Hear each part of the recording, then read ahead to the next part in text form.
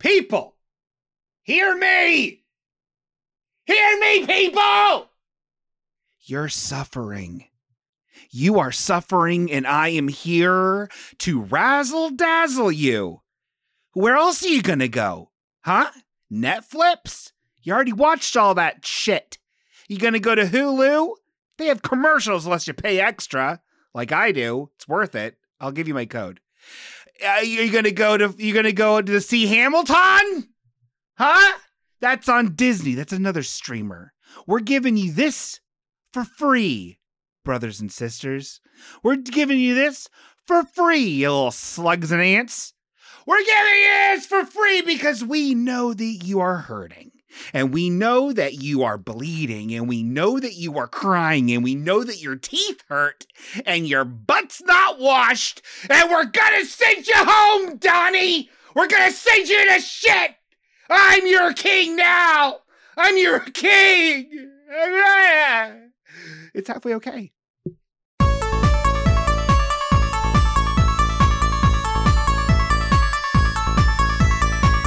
Oh my goodness gracious. Oh, what an intro, huh? A lot of energy.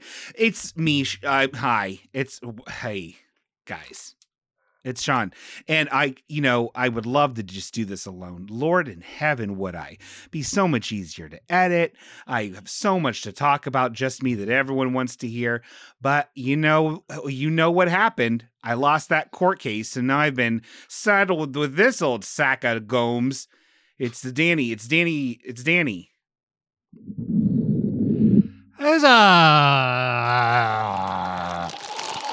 Oh dear. Sorry, that wasn't a sound effect. I forgot to stretch like I normally do before the podcast. Mm-hmm. So I'm just straightening out my back a little bit real fast. Oh. It's a little better. It sounds like a bag of Reese's Pieces. So I would see a chiropractor. It's very close. There's a bag of pork rinds. Ooh, hey. Hey. It's shockingly close to... You know your bags. Thank you. Did I see you in Franklin the other day? I don't think so. I saw... people that don't know that's where Danny lives is Franklin. Yeah, it's the best... Ohio. Best place in the world. Number one. Mm. If it wasn't you, it was someone remarkably similar to you in the parking lot at New York. New York is a strip joint that I thought got tornadoed. It didn't. People know what New York is. I don't think they do. Okay, hold on. If you don't know what where New York is, it's right between like Deerdorf Road by the Moore Veterinary Hospital, and between that and Anderson Funeral Homes. Jeez. What a weird town. No, I was not there hanging out in the parking lot of a strip joint. It was a dude that looked like you next to a nerdy car like yours. He was wearing an Al Gore basketball jersey and doing the DX suck it gesture. Maybe it was me. I'm pretty sure it was. Is that real? Did you really see someone doing that? You. It wasn't me. He was also saying, I'm Sean Green. It might be a different... I mean, Sean Green's a pretty common Actually, it might have been name. Might have been Shane Green. Oh, yeah. Okay. He's always getting in trouble. I'm paying for it. He's always getting tossed out of Franklin, Ohio strip clubs and retorting with 90s Attitude Era wrestling gestures. Yeah. I am not a strip man. I am just not. Does not seem appealing to me at all. Yeah, I went to them when I was like 19 and stuff, but yeah.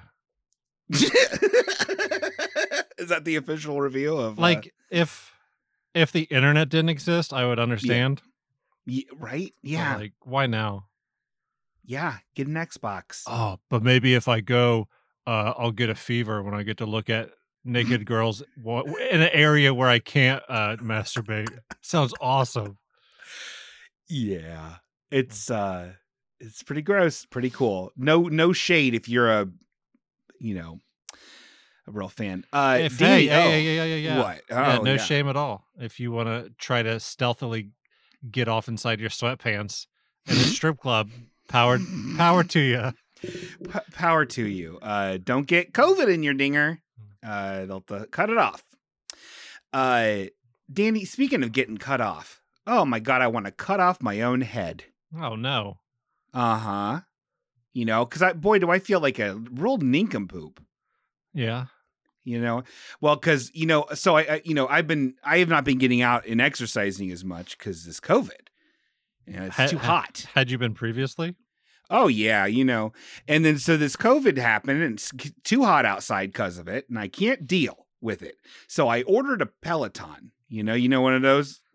Yeah. Fucking nice to be fucking a millionaire. And listen to what happened with this thing. So this is a whole mess because I still don't know what's happened. So I ordered this Peloton, right? And it came from the coast.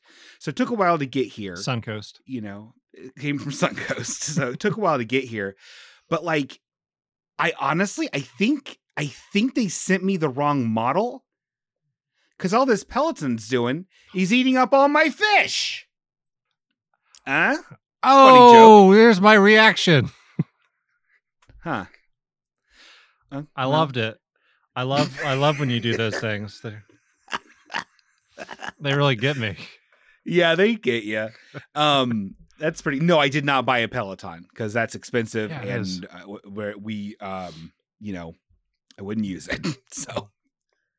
So like that was all just a lie. You haven't been worried about your exercise program lately? No, man. I don't really exercise that much. I do still do Ring Fit Adventure here and there, which is nice. And that's on the Nintendo Switch. Now you're playing with power. To get the blood pumping there. Oh, it gets my pumpers going. And then actually Julie and Julie's my girlfriend for people that might not just be tuning in to this podcast for the first time. Julie's my girlfriend, my partner.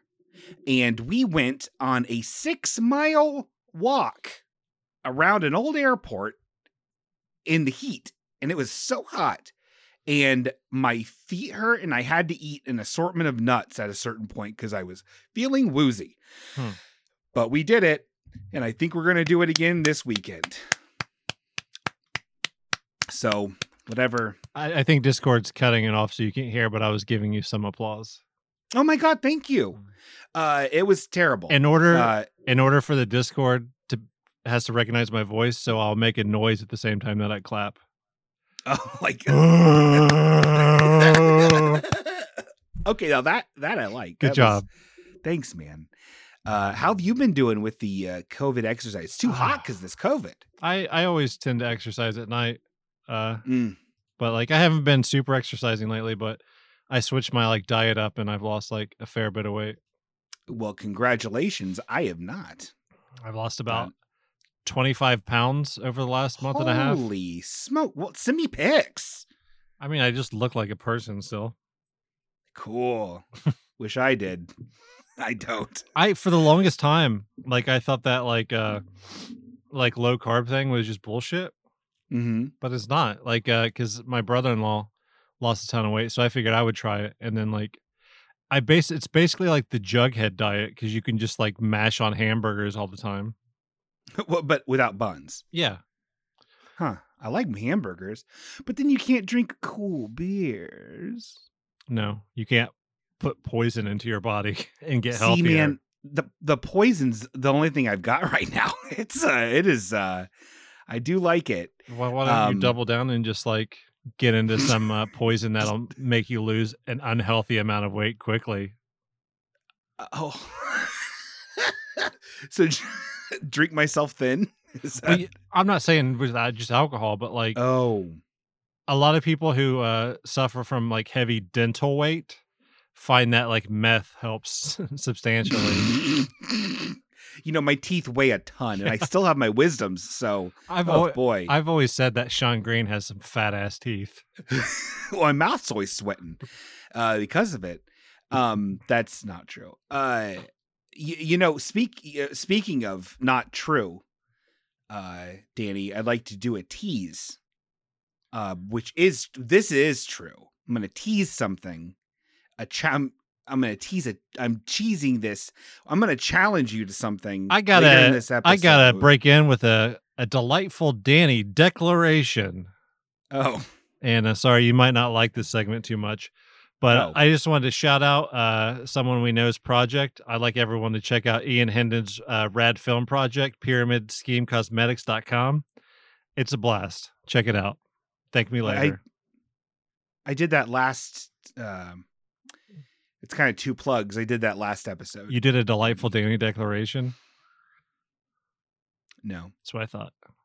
I am declaring this declaration. I'm teasing something right now. I heard.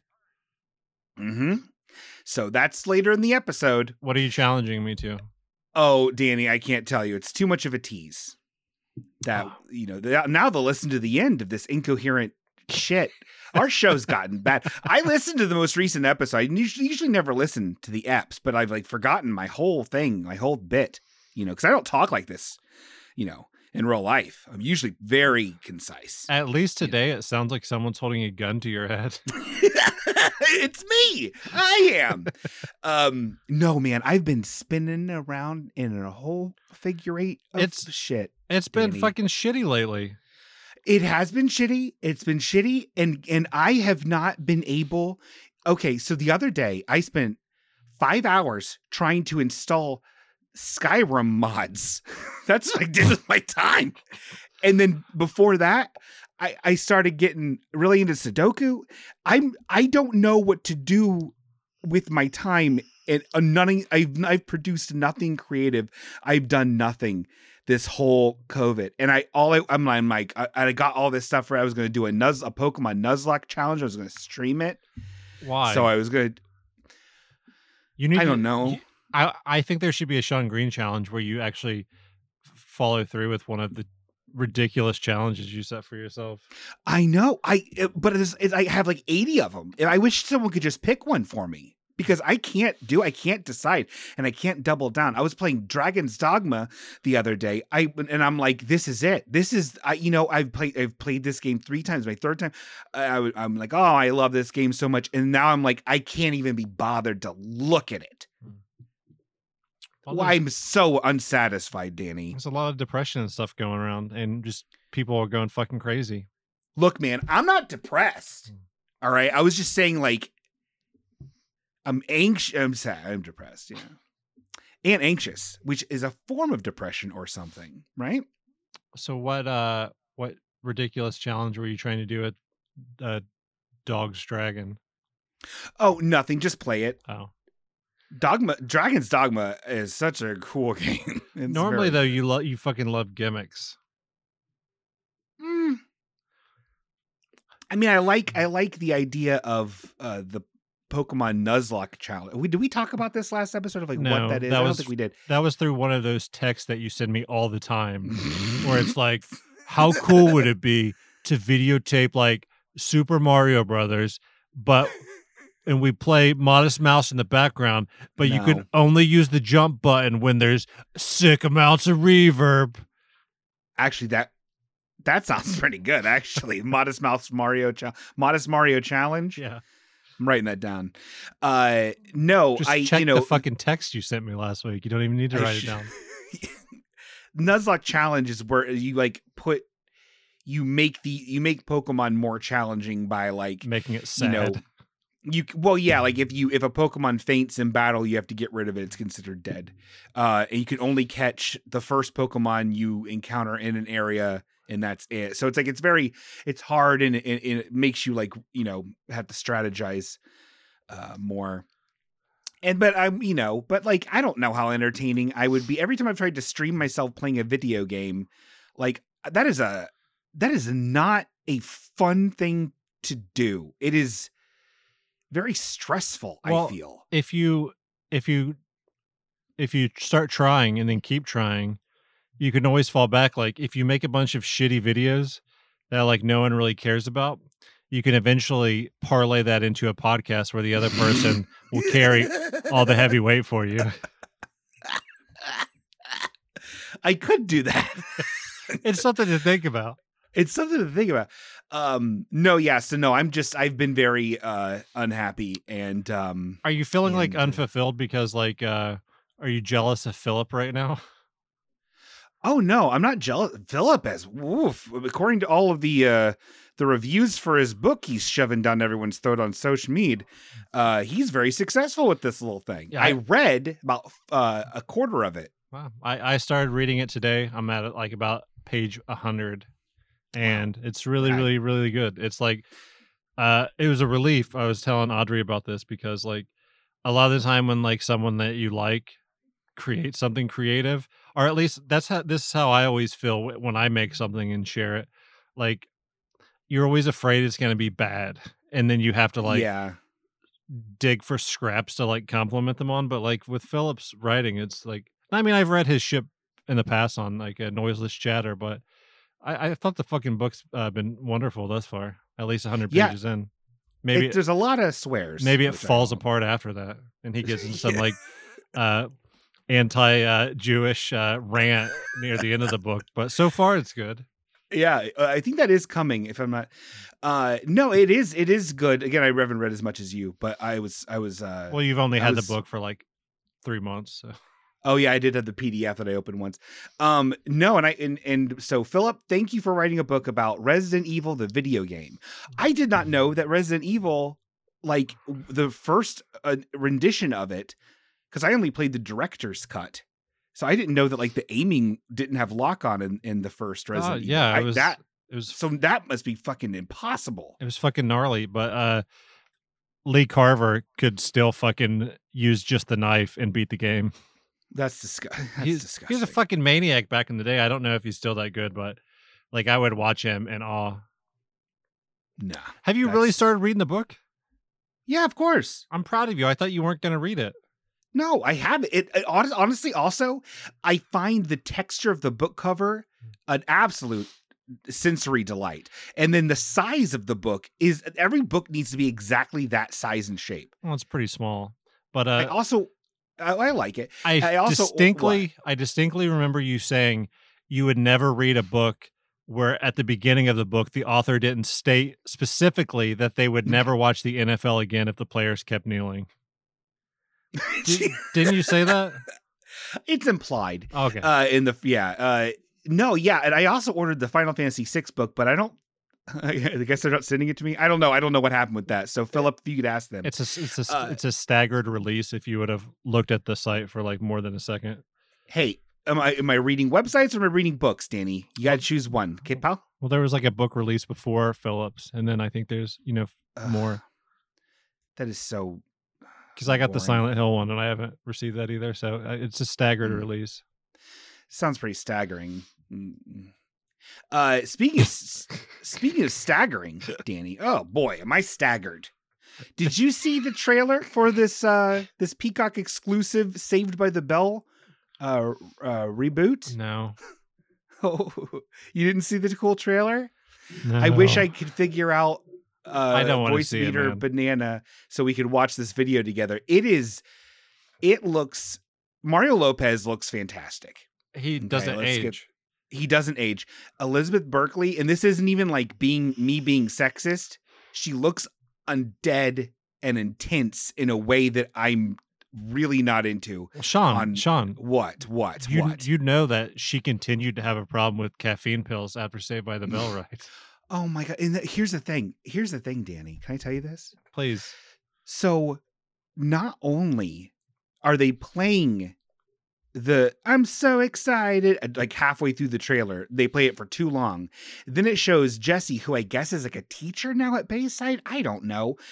She's like, these kids have caffeine pills. She grabs them and then she's like, what are you doing with these? Like, don't you understand? These things are a rush. You get excited and then you get more excited and then you ruin your chances of your girl group's recording day or something like that.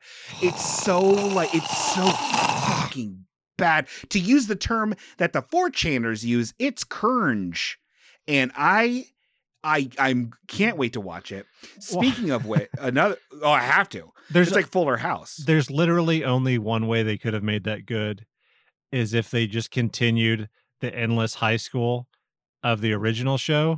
Well, agreed. The original Saved by the Bell, not like God Bless Miss Bliss or whatever the fuck, but just Saved by the Bell, and they at their ages continued to play high school students. Yeah, pull a Wet Hot American Summer on it. Yeah, I would absolutely ever watch that. I would love that. would be incredible. And then somehow make nice with Screech. Because he's a maniac. But I think the only people that are fucking in it are Jesse and AC Slater. I know Belden ain't doing anything, but he didn't show up in the trailers. Apparently, Zach is the governor of California. Of course he'd be. Okay, yeah. I gotta watch it. Also, there's a show on Netflix called The Big Show Show. Are you familiar with this, Danny? No. Oh boy, it's The Big Show, the WrestleMan. Yeah, he's a professional wrestler. He's very tall and he's very big and he's very strong. And this is a sitcom, and it is one of the worst things I have ever seen. It has so many scenes in it. Like, I think every episode has like 35 scenes. It's crazy. The cadence of the show, everything about it is bananas. And I am obsessed with it. It is atrocious. Is this in the same cinematic universe as the Kane See No Evil films? I can only assume. Also, like, it's really weird the way they like reference other wrestlers and stuff. Yeah. Because like, so someone made a comment because in the show, his name is Big Show and he was a former wrestler, and they make references to the Undertaker and stuff. And like, also his wife calls him Show, like his wife. Yeah, for short. It's fucking weird. It's short for Big Show, Sean. Like, that's weird, man. So they're still keeping up kayfabe in this. It's fucking weird. But then they're like, well, yeah, someone mentioned like, well, yeah, doesn't Rock do those movies? Doesn't Rock, not The Rock? I feel like there's a weird like contractual kind of like branding thing. I don't know. It's very strange. People always call him Rock. Well, I don't know. It's very weird. Oh, also there was, this is great. So this is the show. He has a very small wife, and then he has 2 daughters, and then a daughter from another marriage who's coming to live with them in Florida. Uh-oh. So it's him trying to be like, okay, older daughter, we need to really reconnect because I'm Big Show. I love you. And he eats big sandwiches. And then, and so there's 3 daughters. The oldest daughter has no personality. That's the one that he's trying to like make connections with. And then you have the youngest daughter who's kind of a criminal, who's like supposed to be funny, but she talks too fast and she's a shitty actor. Mm-hmm. And then you have the middle daughter who's just Lisa Simpson. So she's like political and like but like it's a very vague political kind of like thing to not like upset anybody during these like, during these trying times. And there was a part where, she has like these action figures of Ruth Bader Ginsburg and Rosa Parks. And then she points to another one and Ellen DeGeneres, but it's clearly Hillary Clinton, which means that they bought this thing expecting it to be Hillary Clinton. And she making reference that that's Hillary Clinton. And then someone along the line said, no, we want to make sure that everyone can enjoy this show. So say it's Ellen DeGeneres. Well, now they got to edit that. I know. It's a fucking wild ride, man. I can't imagine it gets picked up for a second season. No, Hillary's too divisive. Go with Kevin Spacey. Go with Weinstein, America's favorite movie man. Yeah, so that's what I've been feeling. You, as someone who like spends too much time on Twitter, can you explain to me more of the Ellen thing other than just like working conditions on her show were terrible? Oh, like, I would love to. Has she been up to no good, really? Oh yeah, you're canceled, bitch. That's my new catchphrase. Real quick. Yeah. I want to suggest so many real quicks. This is like real quick Inception. Go on. Well, for the last 20 minutes, you've basically just been reading out of like a terrible TV guide. Thank you. I got to throw out these real quicks. Real quick, if you're out there, or do you, Sean, and you feel like you're safe to call Ellen DeGeneres the B word? Yeah. I just want to remind you that she's friends with David Blaine, so I would be very careful. Well, that actually does. I'll bleep that out. It'll be fine. Good. So apparently, from what I understand about this situation is she has been, for years, there have been stories about, her being notoriously cruel and mean and demanding on her show, right? But then, which is also very, obviously that those stories contrast with how she appears on the show, which is super nice and caring and crying about dogs and people and giving away things. Except being mean to Taylor Swift. Was she mean to Taylor Swift? Well, she always did that thing of like making a joke about like her dating a bunch of guys. Oh. It's like, bitch, if you were... Oh, no. Oh, no. Oh, wow. Oh, we're both getting blamed. No. No fucking joke, used blamed as a verb yesterday. That's the times we live in, man. Nothing's safe. That's a story for another day. And David Blaine really can get you at any fucking time. I know. He's amazing. But I had to chase him out of the kitchen the other day. He was licking the beaters. But I don't even know how he got in the house. Oh, what I was saying is, and she also was fucking mean to Rich Evans, kind of. Who's that? Who's Rich Evans? From Red Letter Media. Oh, okay. The man with the best laugh in the world. I only know Mr. Plunkett. Yeah, he plays Mr. Plunkett and Half in the Bag. I love him. He's not the voice of Mr. Plunkett in the Star Wars reviews. That's Mike. Anyway, there's a picture from Red Letter Media of Rich Evans as a little kid at a Showbiz Pizza birthday party with a shirt his grandma made that said "Dick the Birthday Boy," and that ended up on the Ellen DeGeneres show, and Julia Roberts was on there. That's funny though. Why was she so mean to him? What did she say about him? I don't recall. I don't have a photographic memory, but Well, you also remember my big thing against the band The Cream Pies, who was on Ellen. Remember that? The Bill's Donuts peoples? Yeah, okay, I'll recap it really quick. So Cream Pies is a sexual act. And these broy, muscle-bound goofs were on the Ellen show, and they're from Centerville, Ohio, home of Bill's Donuts, which is a donut establishment that Danny and I spent countless hours at until nigh on wee hours of the morn. You could count them. You could count them. It was a lot though.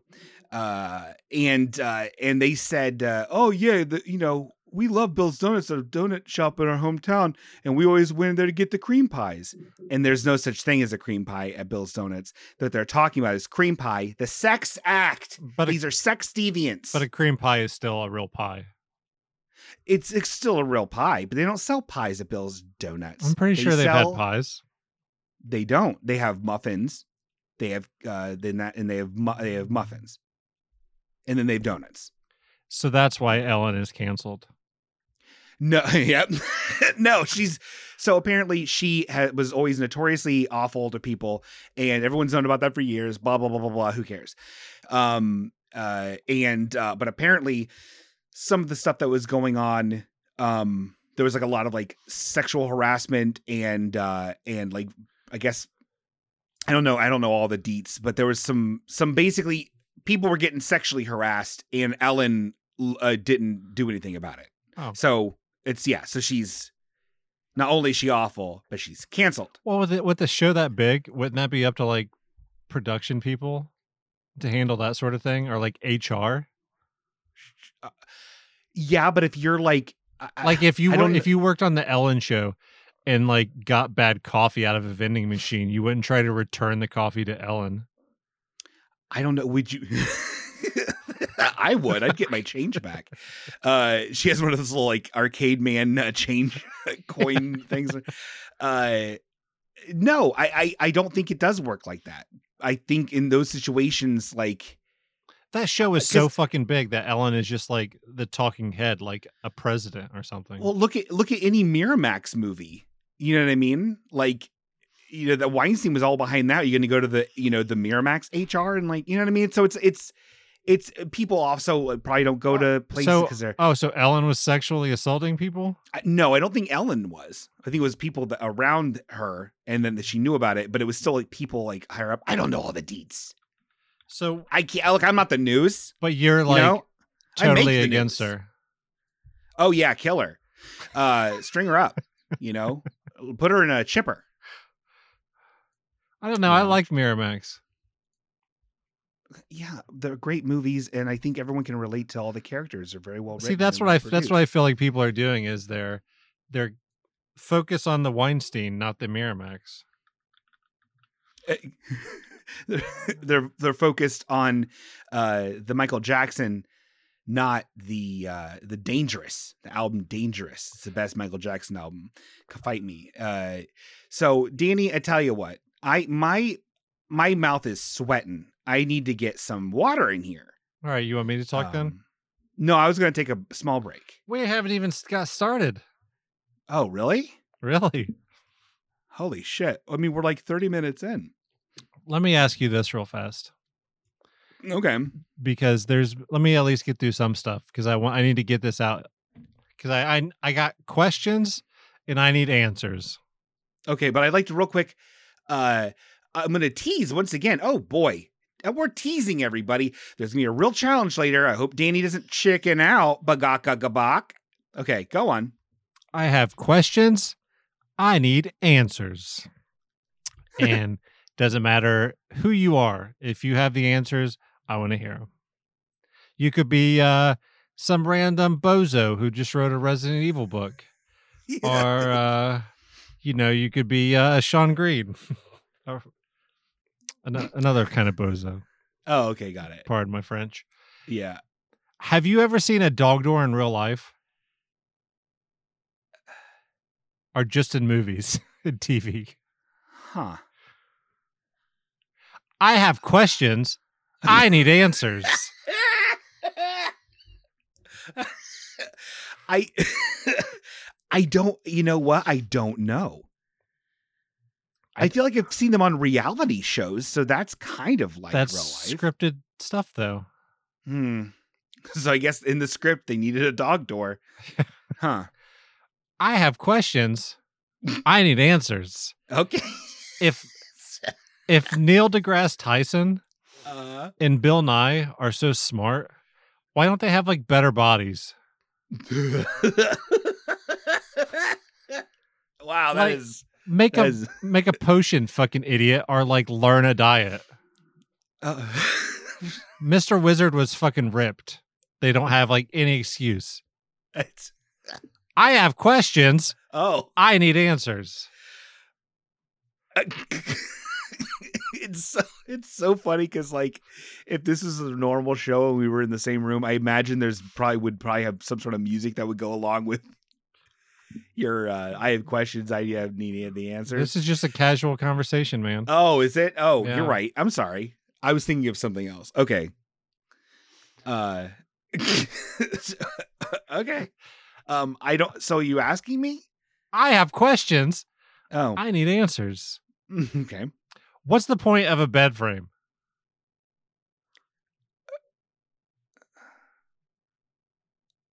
Like they're just for kids, right? No, I mean, no. I think everyone should have a bed frame. Why? Has there ever been a moment where you were like, fuck, I'm glad I have a bed frame? No, actually, it's only hurt. Like I stub my toe on mine at least once a week. Uncle Lou, would hide under there when he got scared. Aren't you ever worried that it'll come apart and fall on Uncle Lou? Oh my God. Like it seems like a cat trap.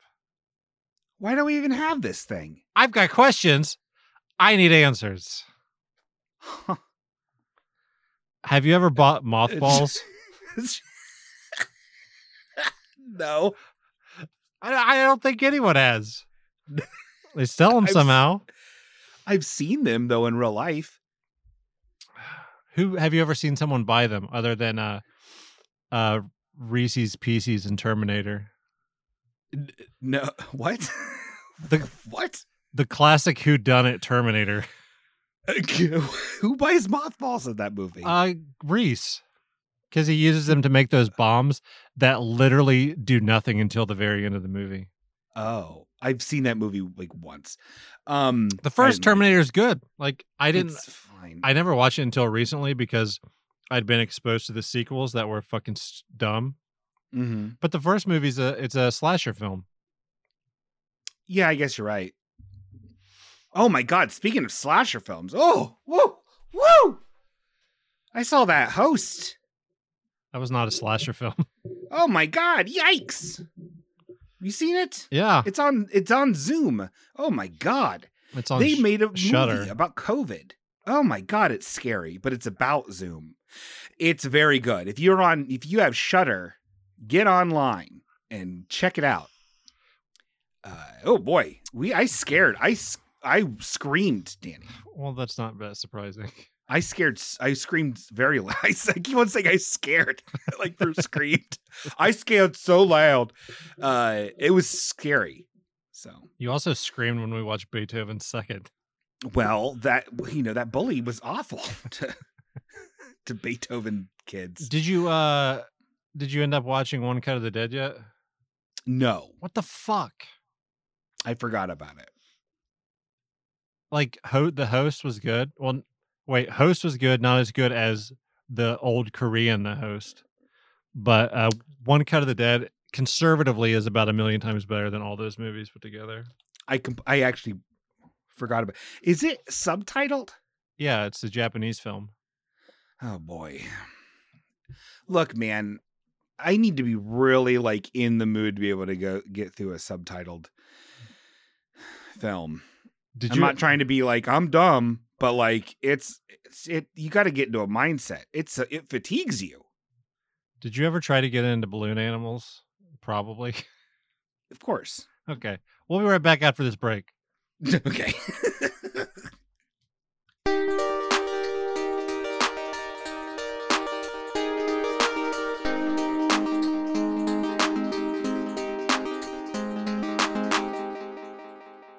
And we're back. Oh boy. Bring it back. Ooh. Wouldn't it be weird? Okay, we're done. Your all-time favorite song was "Oh Susanna." Oh my God, that would. I have questions. I need answers. Can you imagine though? Like, I feel like it would be embarrassing in certain situations. To have to admit that your favorite all-time song was "Oh Susanna." Well, and that's honestly, it's just like that fucking creep Elon Musk. His favorite song. We've talked about this, right? I don't believe so. Okay, you know what his favorite song is, Danny? Is it "Oh Susanna"? It's kind of along the same lines. It's a song that I don't think anyone owns. It's "Santa Claus is Coming to Town." Huh. Isn't that fucking weird? Yeah, that's pretty bad.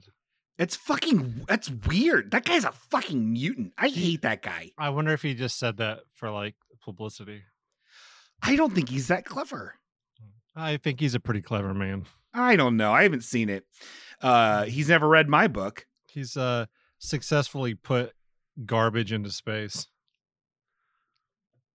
Well, you know what? He put a fucking car into space. I put cars into the river all the time and always get in trouble. I hate it. That's funny. I hate him. I think he's a bad person. I need you to strap in here a little bit because we do have kind of a long segment that's coming up. Oh, speaking of strap in, Danny, you losing a bunch of weight, looking like a strapping young man. You looking pretty strong. Are you strong, or are you just an old goth Frasier, like what I've been hearing from people? Are you going to back down from the challenge later in this episode? Okay, go on. That's a tease. I like the passion in your voice. Thanks. Who called me a goth Frasier? I can't remember, but it was very funny. Oh, dear God.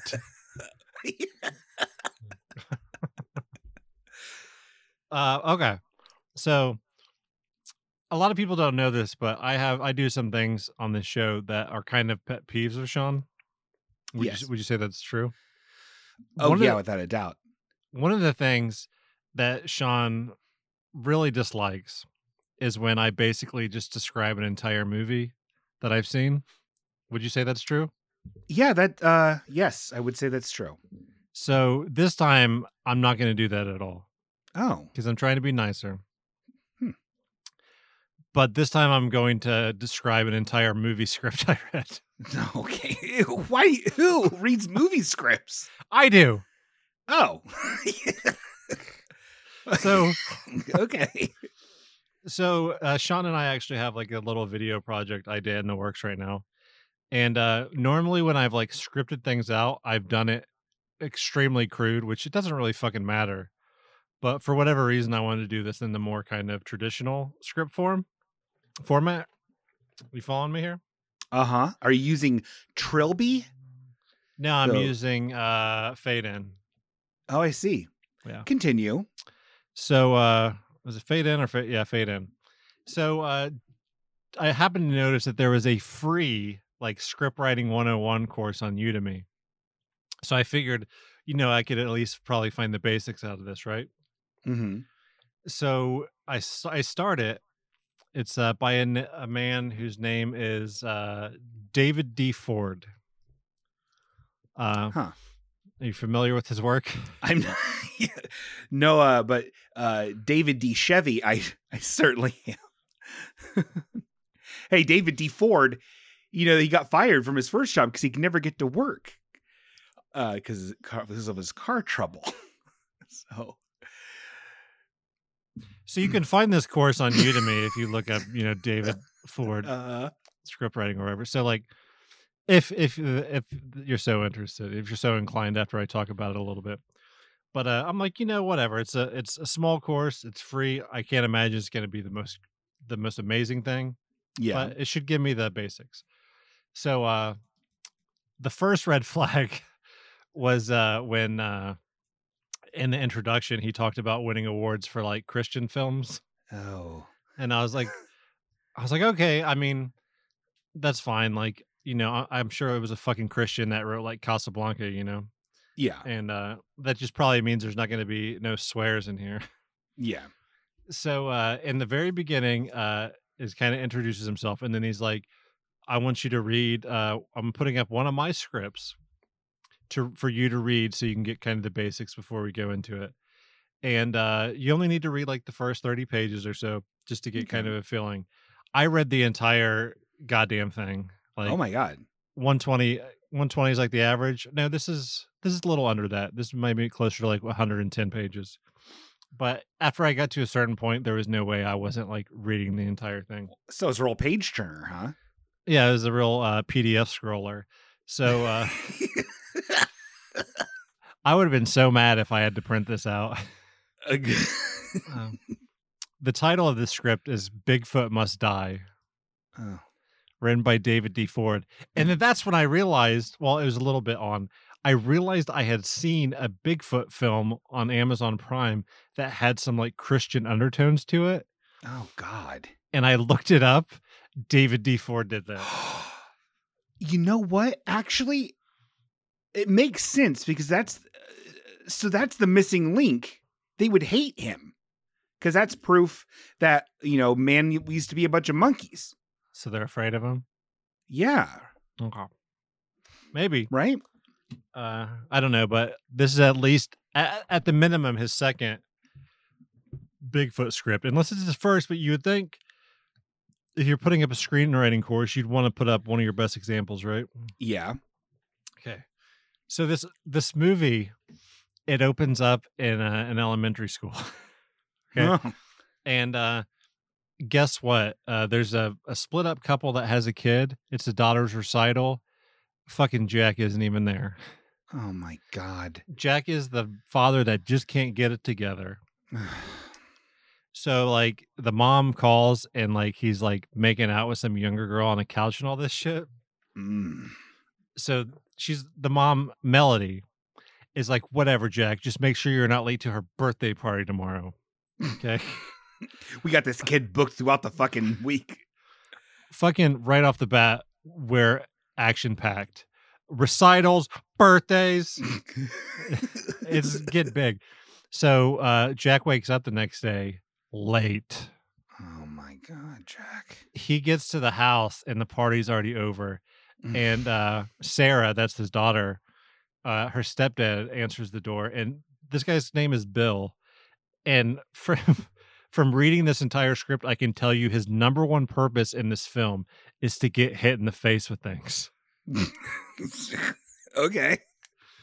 So there's also a scene involved in here with that for whatever reason shows the town sheriff sleeping on his car in his driveway, and his wife always lets their dog out and it goes to shit in the neighbor's yard.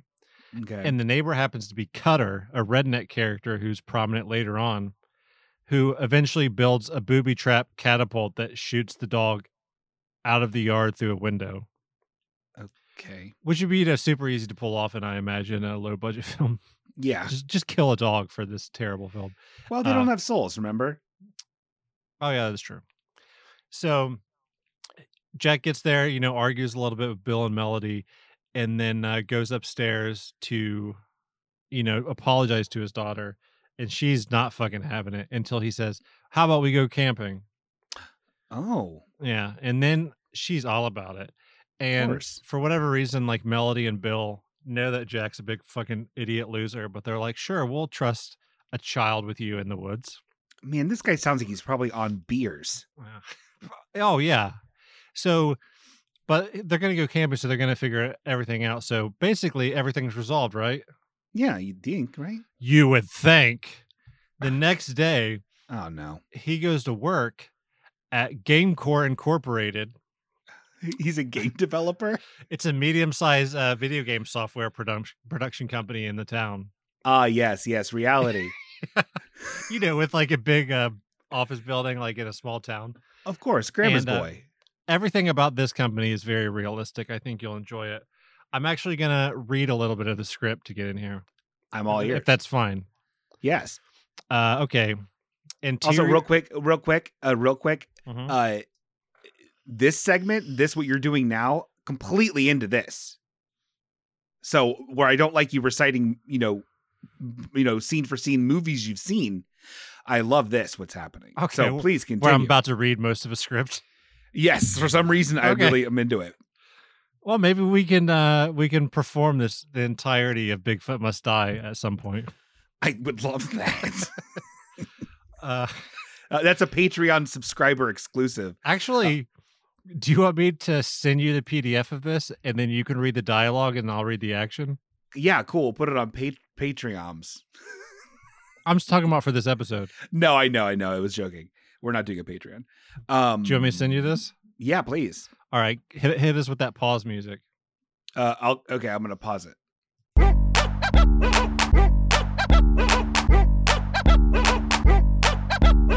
All right, when we're back from doing that administrative side to this, and it's gonna be worth it because you're gonna get to hear Sean perform his ass off.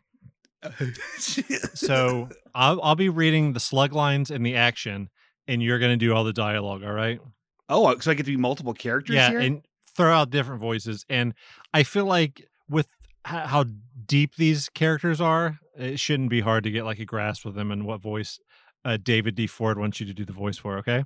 Sweet, yeah, man. So just follow along here. Mm-hmm. Interior, GameCore Incorporated, continuous. Video game paraphernalia decors the walls of the main office. Okay. There are several workers in various adjoining offices and cubicles. Interior, main office. I'm not going to read the continuous stuff. No one needs to care about that. Jack knocks on the open door of his boss's office. He has an art canvas carrying case in hand. This is Jack. Okay, this is Jack.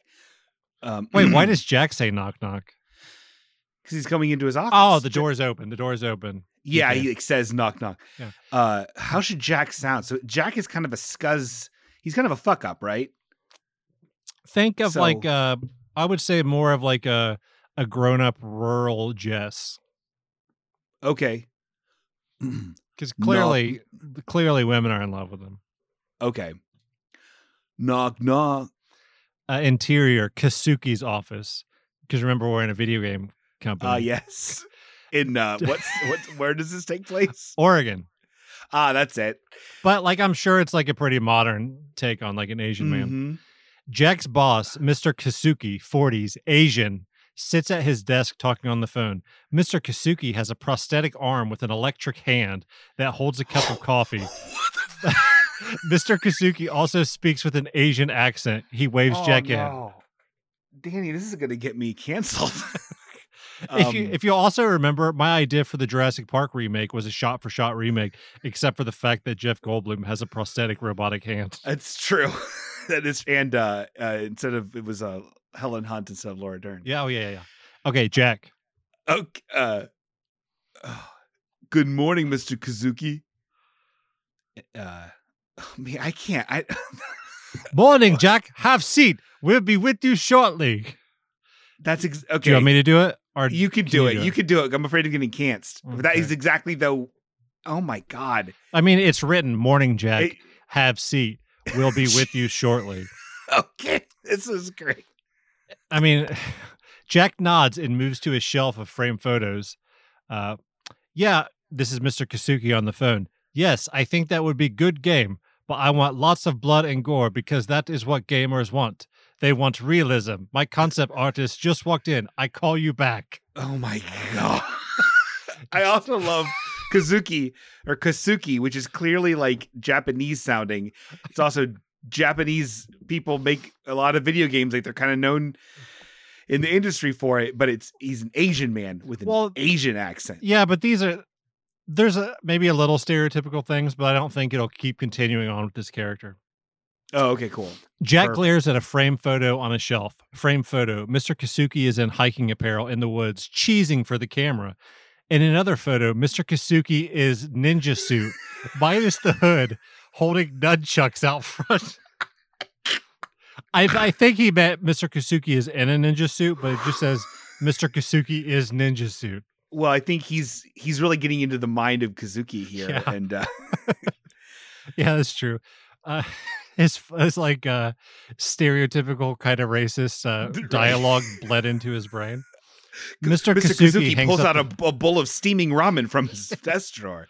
It gets worse. Mr. Kasuki hangs up the phone and rises. He bows, and Jack bows back. Sorry, Jack. Very important call. You're giving them the cadence of Mrs. Kim. I like it. A little bit. Yeah. I'm channeling too much Korean in here. No problem. You do a lot of hiking? Every weekend. Help me relax. Just for a reminder, if this has been put up on the internet somewhere, myself, Casey Robertson, feels like, I'm just performing someone else's writing. So it's not on me, Casey Robertson. Right. Yeah, that's it. Guy who writes about toys and sitcoms, Casey. Mm-hmm. Yeah. Casey Robertson. Casey Robertstein. Jack glances at Mr. Kasuki's electric hand. Is that a new prosthesis? I feel like that's the way Jack would. Yeah, Jack is dumb. That was a character choice. Yeah, thank you. Yeah, I know what prosthesis is. It is our new prototype that we developed used in gaming for people like me that can't hold controller, but it also can be used for everyday tasks. Watch this. Mr. Kasuki pushes a button on the side of the prosthetic arm, and the electric hand opens. He quickly maneuvers his other hand to grab the coffee cup. That's handy. No pun intended. None taken. No. What the fuck? That's one of my favorite lines. Don't worry, no puns taken. It has pretty good grip, too.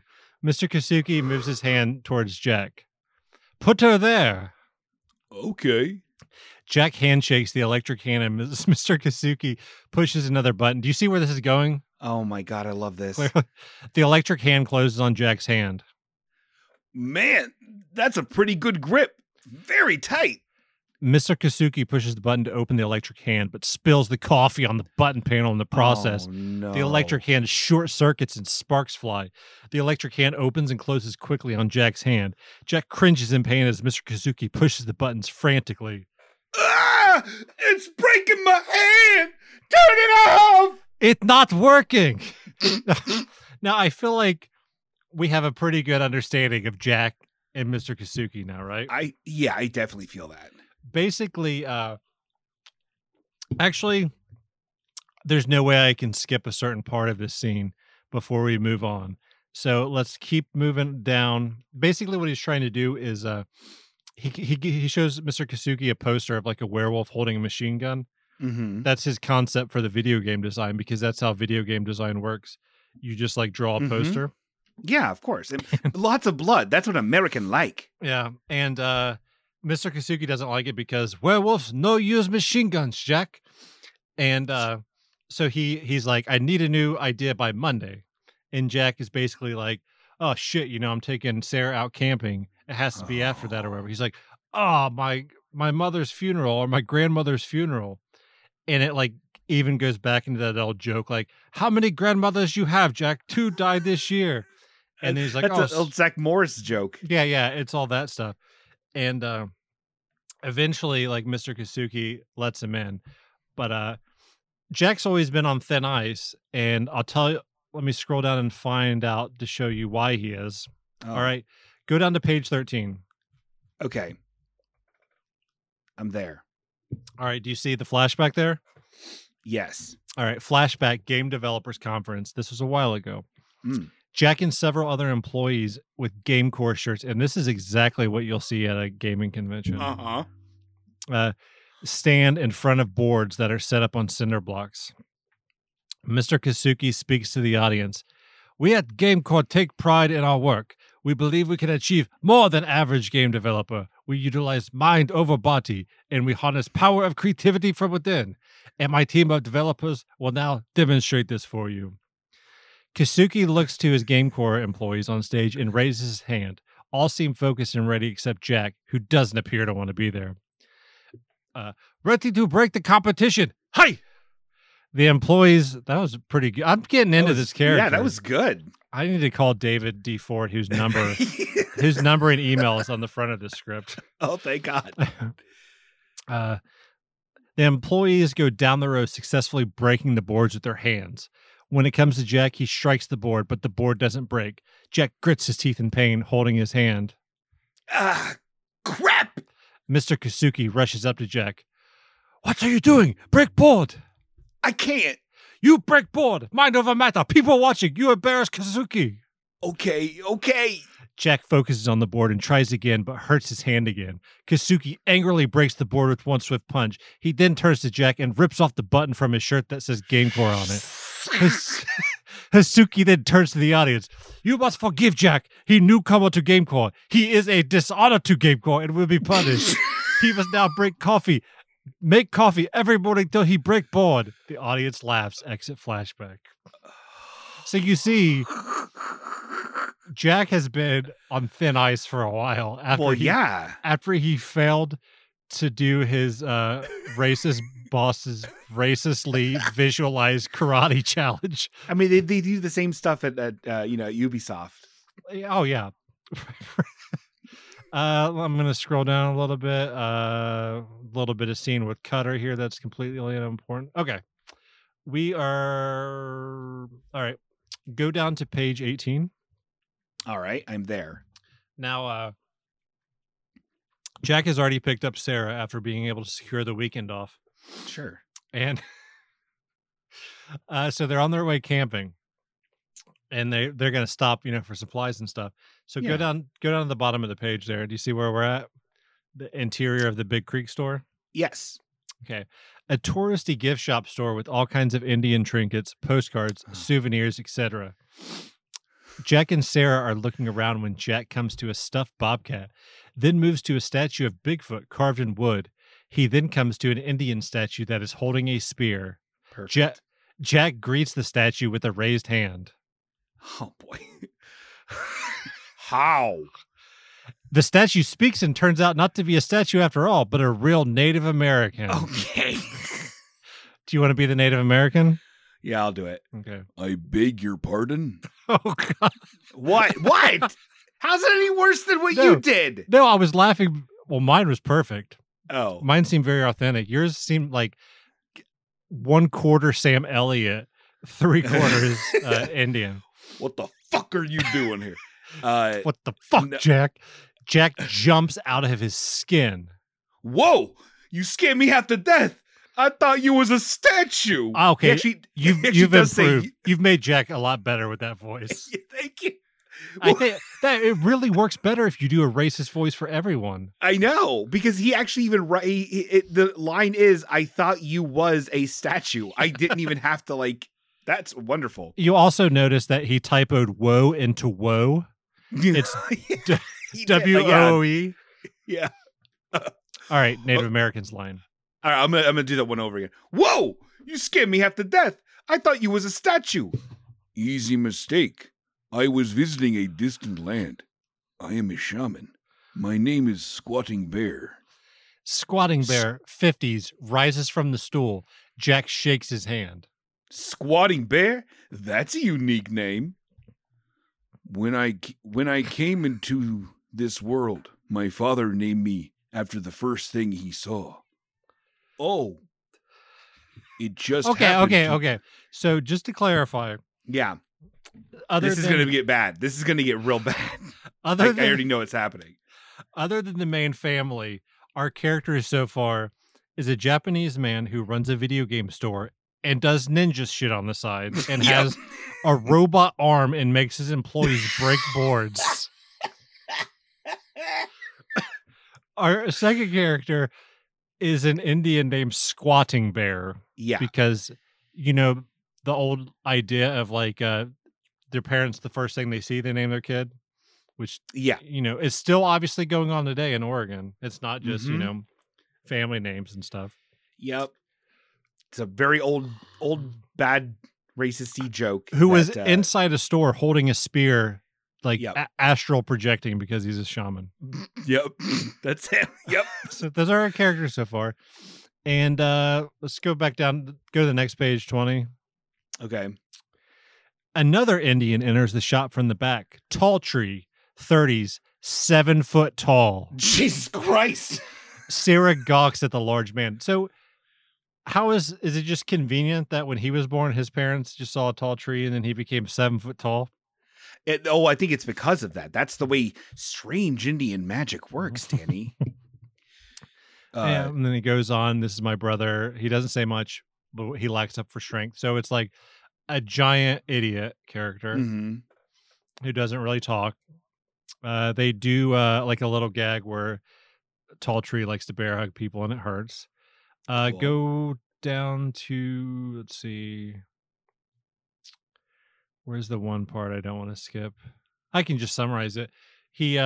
Jack pays to rent canoes. Sure. And Squatting Bear offers to throw in some peyote on top of that. That's what? Okay. Here it is here. What? That's Peruvian. That doesn't even make any sense. I think some American Indians had peyote was like a cactus. You're thinking of ayahuasca. Yeah. Sorry, I'm the racist. But yeah, you are. But Squatting Bear says, we can rent you a canoe. It will cost $30 for the both of you. I can also throw in some peyote for an extra $20. He's saying this to like Jack and his 8-year-old kid. Jesus Christ. So, we're gonna skip ahead a little bit. Mm-hmm. Jack rents the canoe and stuff and gets some supplies. The daughter goes to the bathroom at one point because I think there's just like she has a great dialogue scene where she says, "I have to pee," and then she goes to the bathroom, and when she comes out, she runs into Squatting Bear and Tall Tree, with Tall Tree getting into a Bigfoot costume. Okay. Because what they like to do is, scare white people by like dressing up as Bigfoot, and then Squatting Bear videotapes it. Got it. I love it. So Sarah's like, "Can you do that to scare my dad? That'd be hilarious." Even though this is like an 8-mile stretch of river, somehow they'll be able to find the campsite, no problem. Yeah. Right?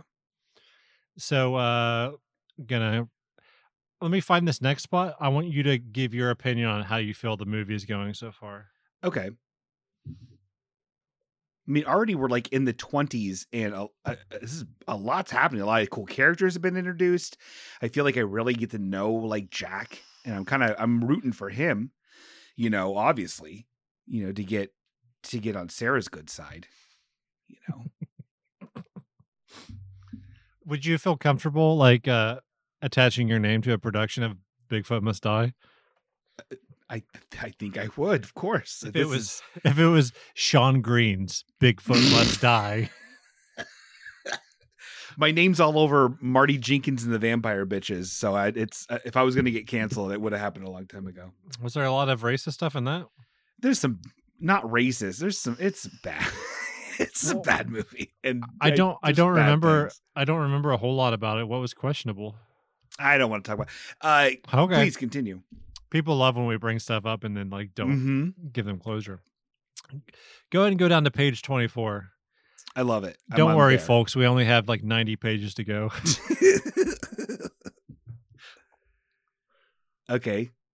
I'm there. All right. Go down to the middle. Okay. Exterior, Grants Pass Wilderness. And official Eric, is there really a Grants Pass in Oregon that you're familiar with? If so, I'd be very careful. A rabbit hops near the base of the mountainside. Suddenly, a furry hand snatches the rabbit up. Why is furry hand in all caps? That's like giving you the focus of the action. Got it. Okay. And well done. And when things are like being introduced. So okay. Bigfoot, all in caps, holds the rabbit and pets it, loving on it. The creature turns but trips over a rock and falls to the ground atop the bunny. He raises up and holds up the rabbit that is dead and is momentarily sad. I'm assuming that's Bigfoot, not the dead rabbit. Yeah. Bigfoot then reclines on the ground under a tree near the edge of a cliff and uses the rabbit as a pillow. Okay. The beast yawns and closes its eyes and taking an afternoon nap. So it's like a real cut up kind of Bigfoot, right? This is hilarious. Yeah. So go down to the next page. Okay. Because keep in mind the Indian stereotype characters are moving in to scare them with the fake costume. But it looks like established that there's a real Bigfoot. It looks like Jack's about to cross paths with a different kind of Bigfoot altogether. Oh my god. This is like a cartoon plot. Yeah. So let's see. When Sarah moves away, Jack moves near the edge, unzips his pants, and pees off the edge. This is also the second pee scene. Bigfoot continues to nap on the lower level of the cliff when urine hits him in the face. The beast wakes, growls confused. He raises up, looks up, and shields the wetness with his hand. Bigfoot then sniffs his hand, and upon the realization that it is urine, jumps to his feet and growls angrily. Jack zips up, unaware of the creature below. Jack continued to himself. Jack. I'm talking. It's me? Yeah. Much better. As Jack turns to leave, he slips, and a fist-sized rock tumbles off the edge. Whoa, careful, Jack. Bigfoot is glaring up when the rock strikes him between the eyes. He stumbles back, holding his head in pain, growls angrily. Cut to. So, that's what angers Bigfoot, okay? Yep. PP in a rock. Yeah. Yep. That's good. So, Bigfoot... So Bigfoot is now investigating what's going on. Sure. When he gets closer, Sarah is playing the flute, the instrument that we first saw her play in the recital in the opening. Oh, so you'd bring like a professional like orchestral flute to the woods? I don't think that's hard to bring a flute. I'm sure it's like a high school flute. The hardest part with this production is finding a 7-foot-tall Indian. That's true. that is true. Maybe that's why Tall Tree doesn't have a lot of lines, because they didn't want to have to find one that could also be a great actor. Well, I'm sure they could have probably just CG'd him. That's even better. Yeah.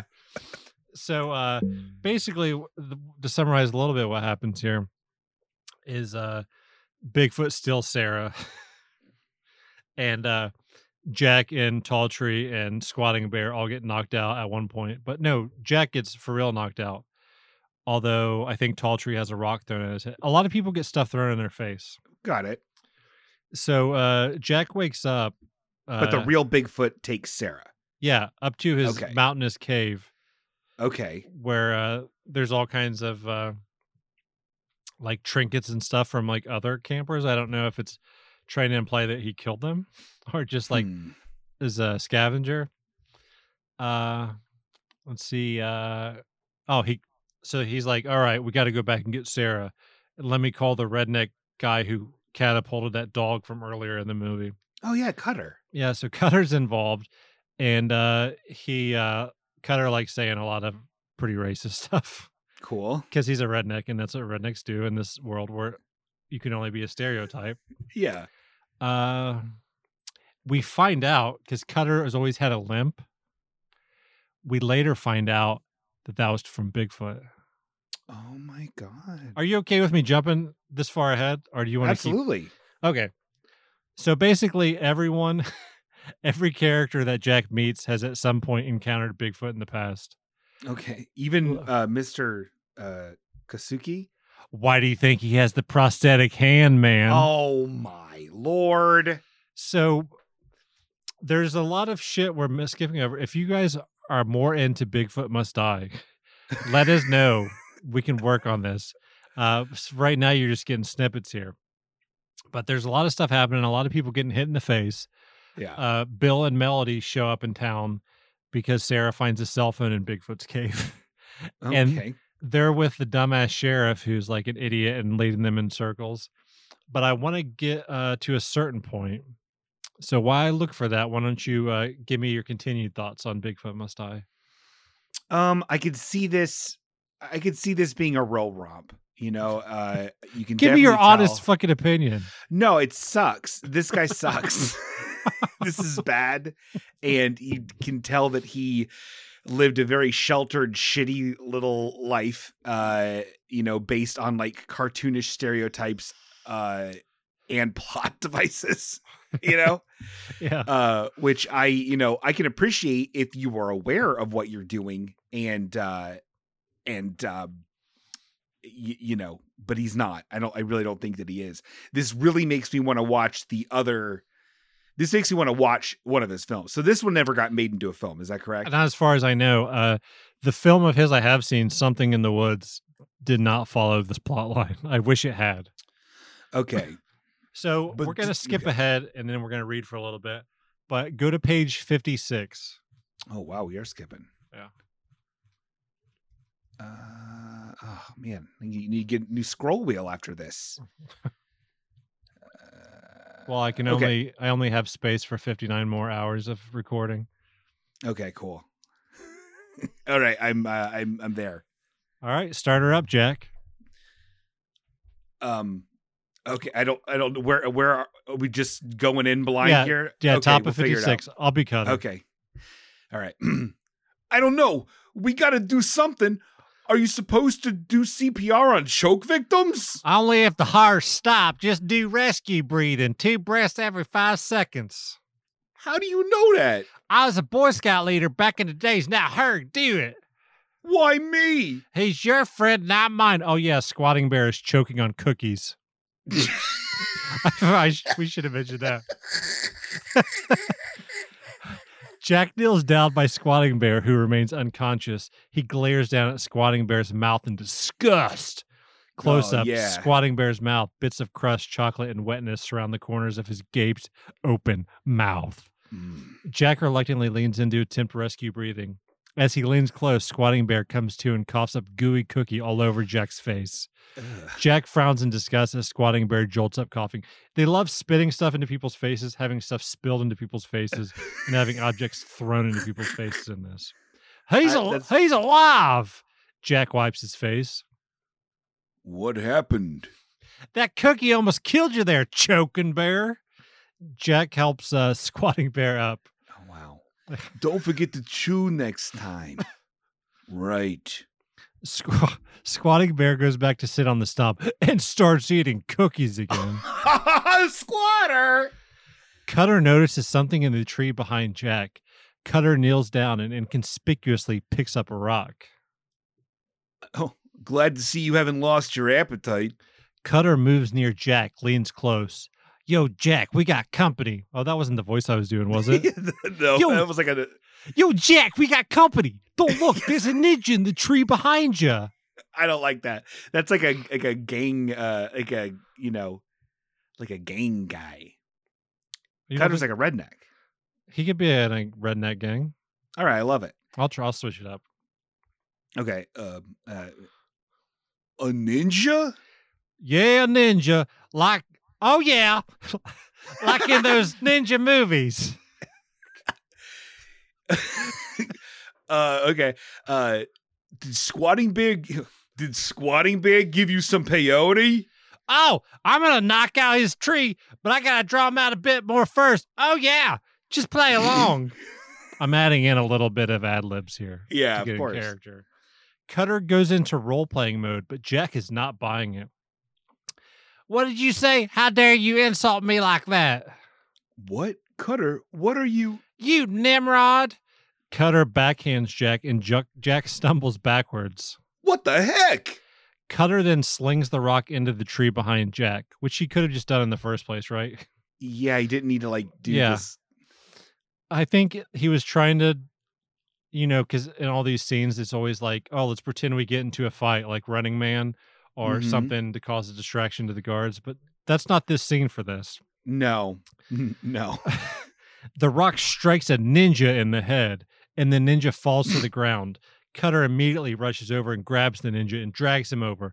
See, I told you. Oh, yeah. Jack and Squatting Bear rush up as Cutter yanks the ninja mask up and pulls off the mask to reveal it is Mr. Kasuki, Jack's boss. Mr. Kasuki? Oh, sorry. I'm Squatting Bear. Mr. Kasuki? You know this man? Yeah, he's my boss. Kasuki rubs his sore forehead. What are you doing here? I come out here to meditate, to practice my ninja skills. You might need to keep practicing. I no need practice. I just get lost. It was going to ask for direction. And what is Jack doing here? You're supposed to be at grandmother's funeral. There is no funeral. I just said that to bring my daughter camping. You lied to Kasuki? We have an important deadline approaching, and you lied to go camping? Important deadline.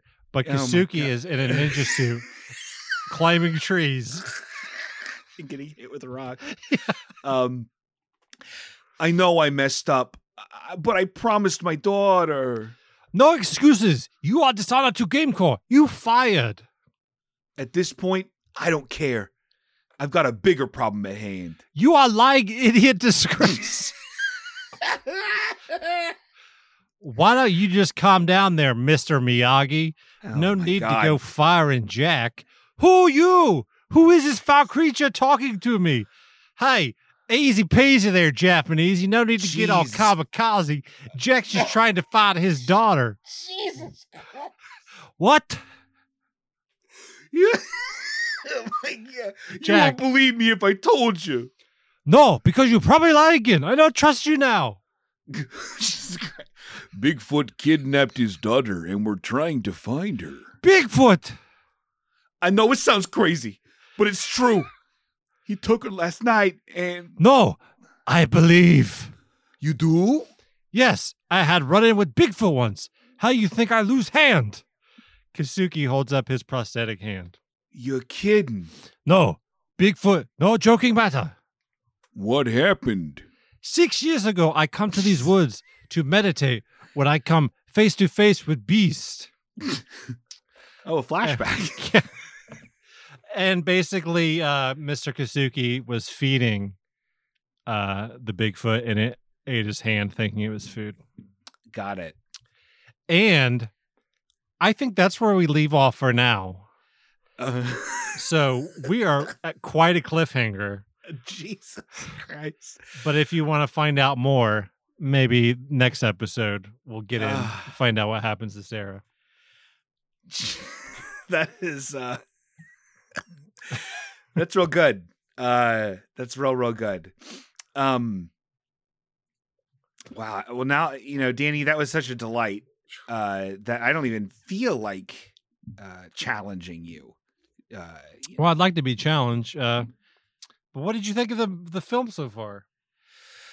A real answer or not real answer? Yeah, give me a real answer. I think it's shit. But there is something there's something Wiseau-ish and entertaining about it. And then I don't feel bad about laughing at this person's work that he clearly I think it's one of those things where he did put a lot of thought and time into it, which makes it worse, which makes it better. Yeah, well, so I honestly I think the easy reaction is to be like, this guy's clearly like a stupid racist, but like Mm-hmm.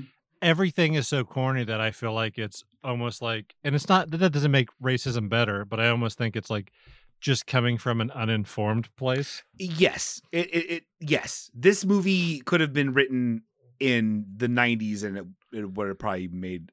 It would have been a little outdated.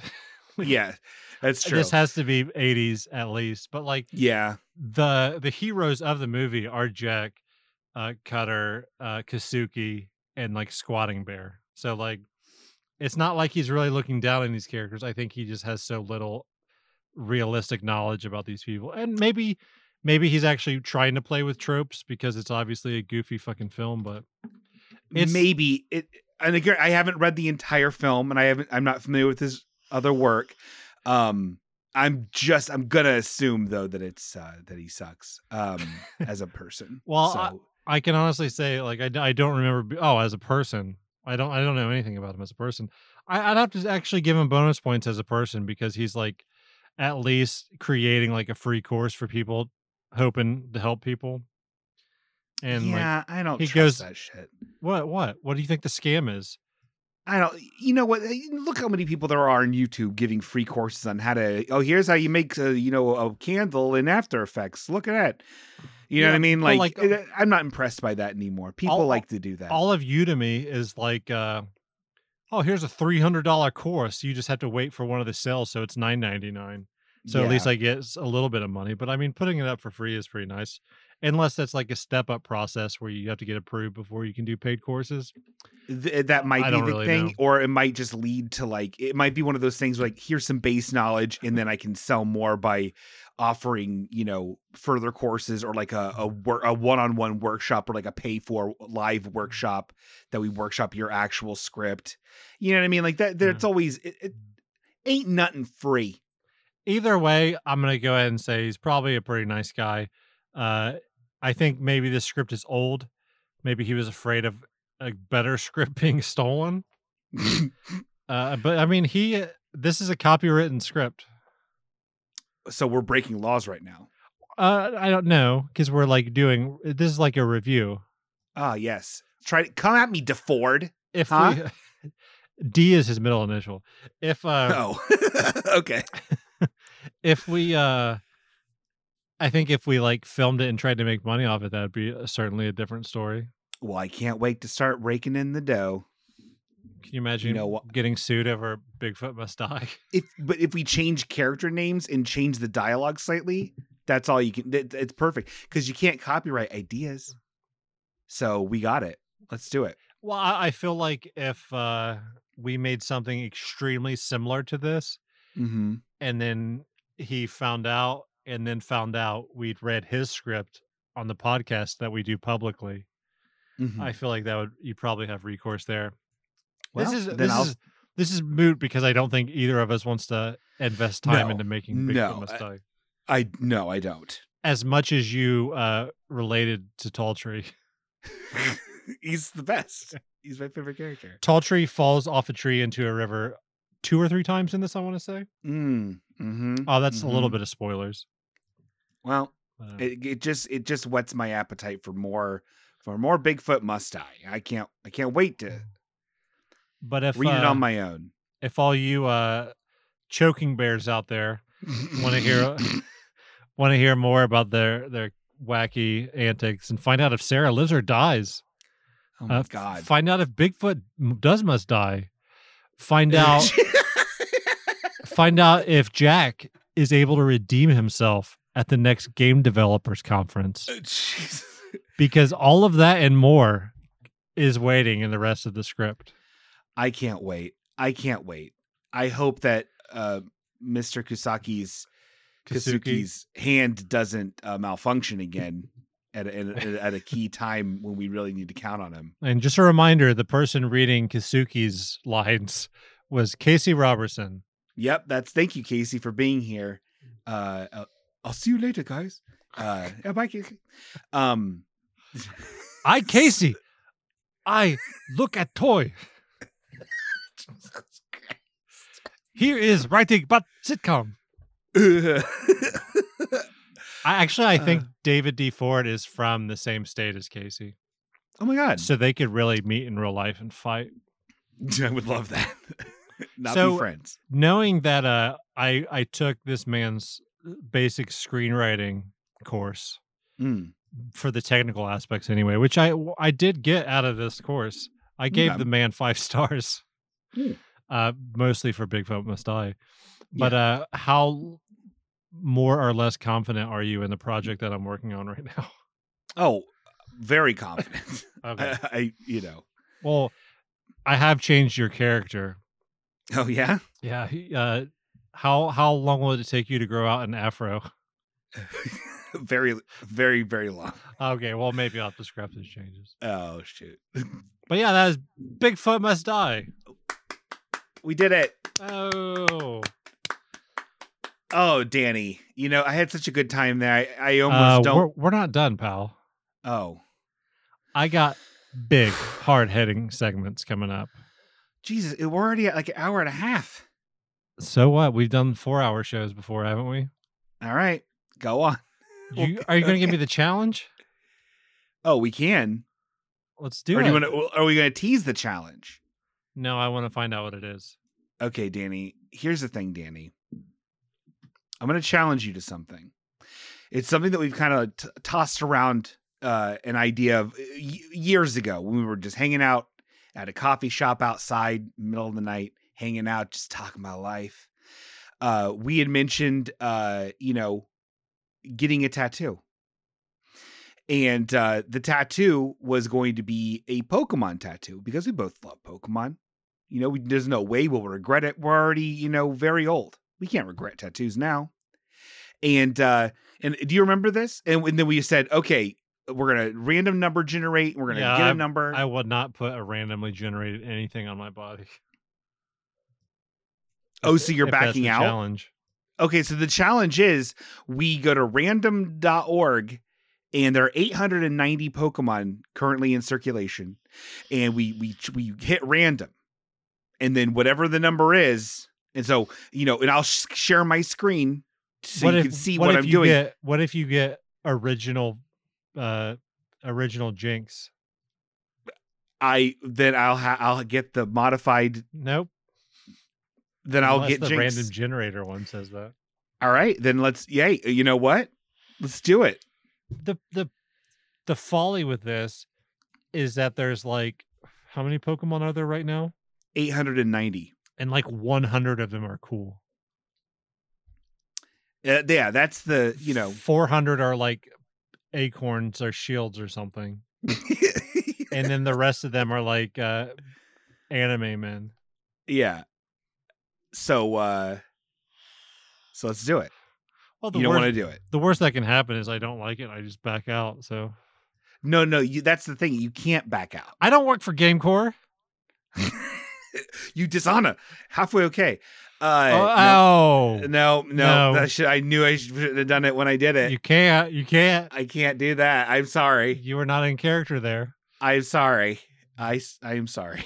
You're a regular Casey. For real, okay, apologies to any Asian person or American Indian person who had to hear us recite those lines. Send all your complaints to David D. Ford. Yeah, he's bad. He's a bad guy, not us. We're innocent. Okay, so I guess we're not doing this. That's too bad. I really kind of thought, I teased it so much. You kind of look like a really big coward right now. I don't give a fuck. So who do I have to impress? Does Tom Hanks listen to this show? I don't think so. He could. I've been sending him tapes of it. Yeah. Okay. Well, I guess that's that's like kind of my only other bit, or my only other segment I had was that. Great fucking segment. You kind of backed out.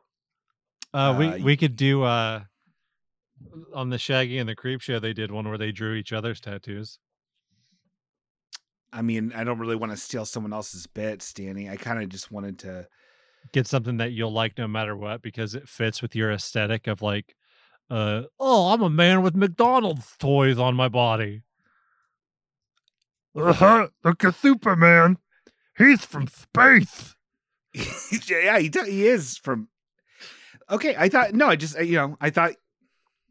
you would do this. I you know.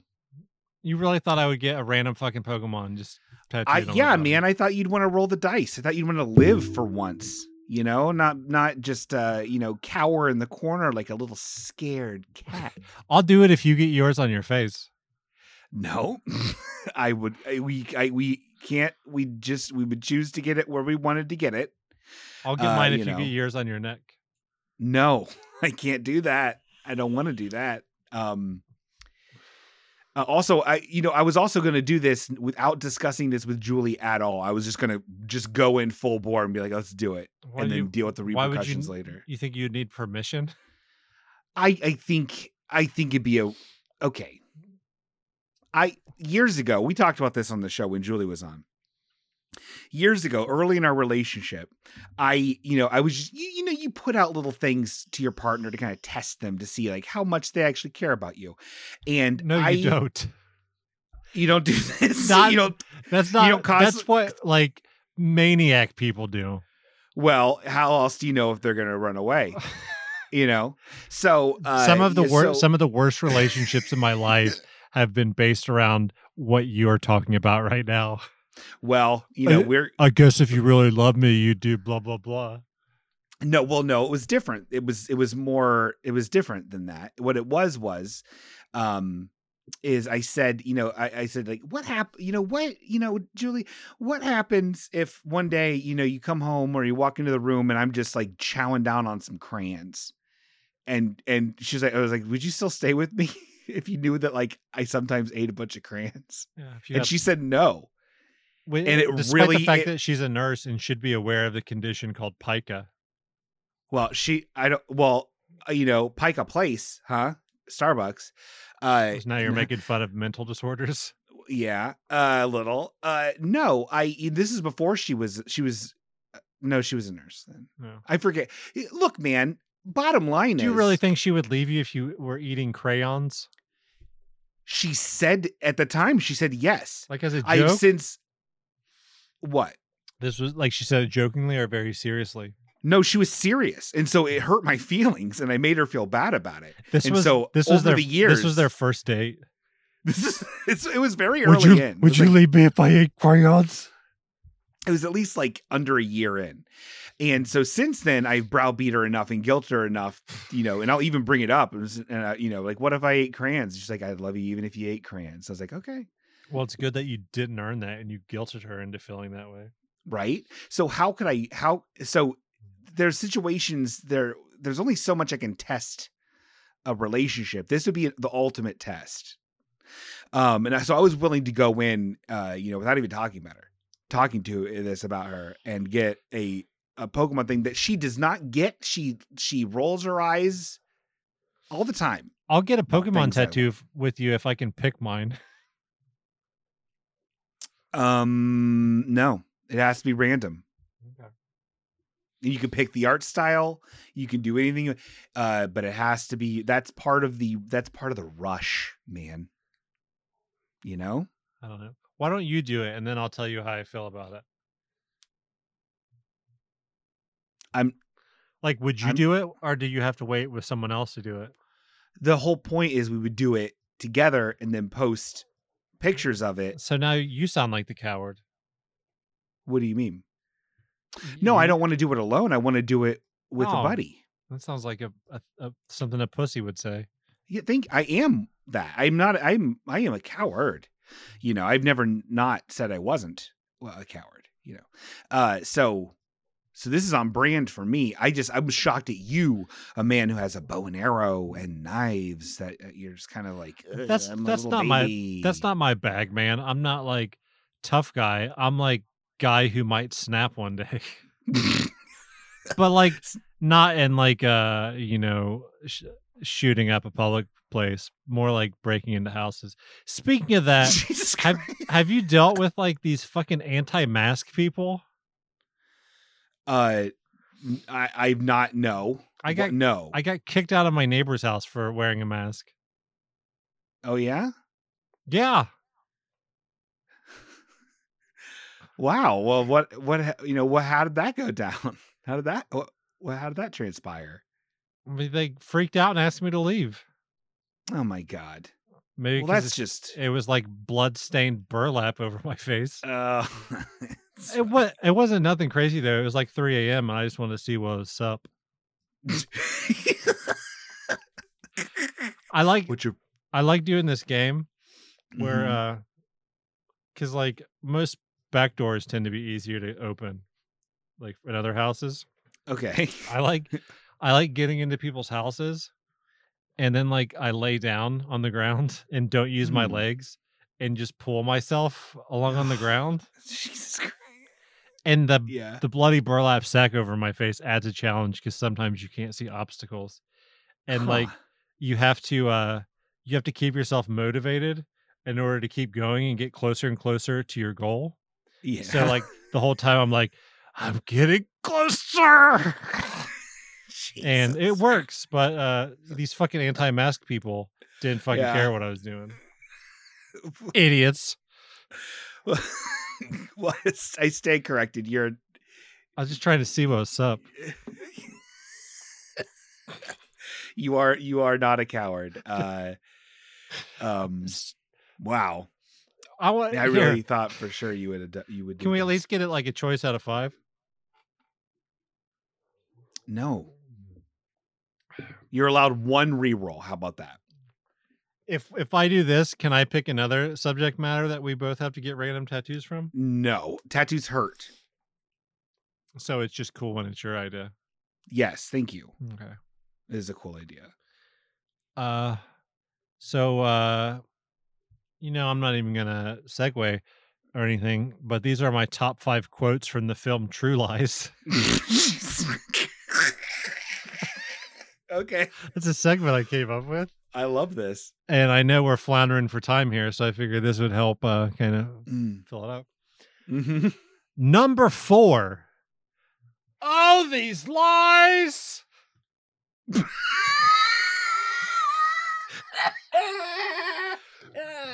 Number 3. That's true? That must be a lie. Yes, a true lie.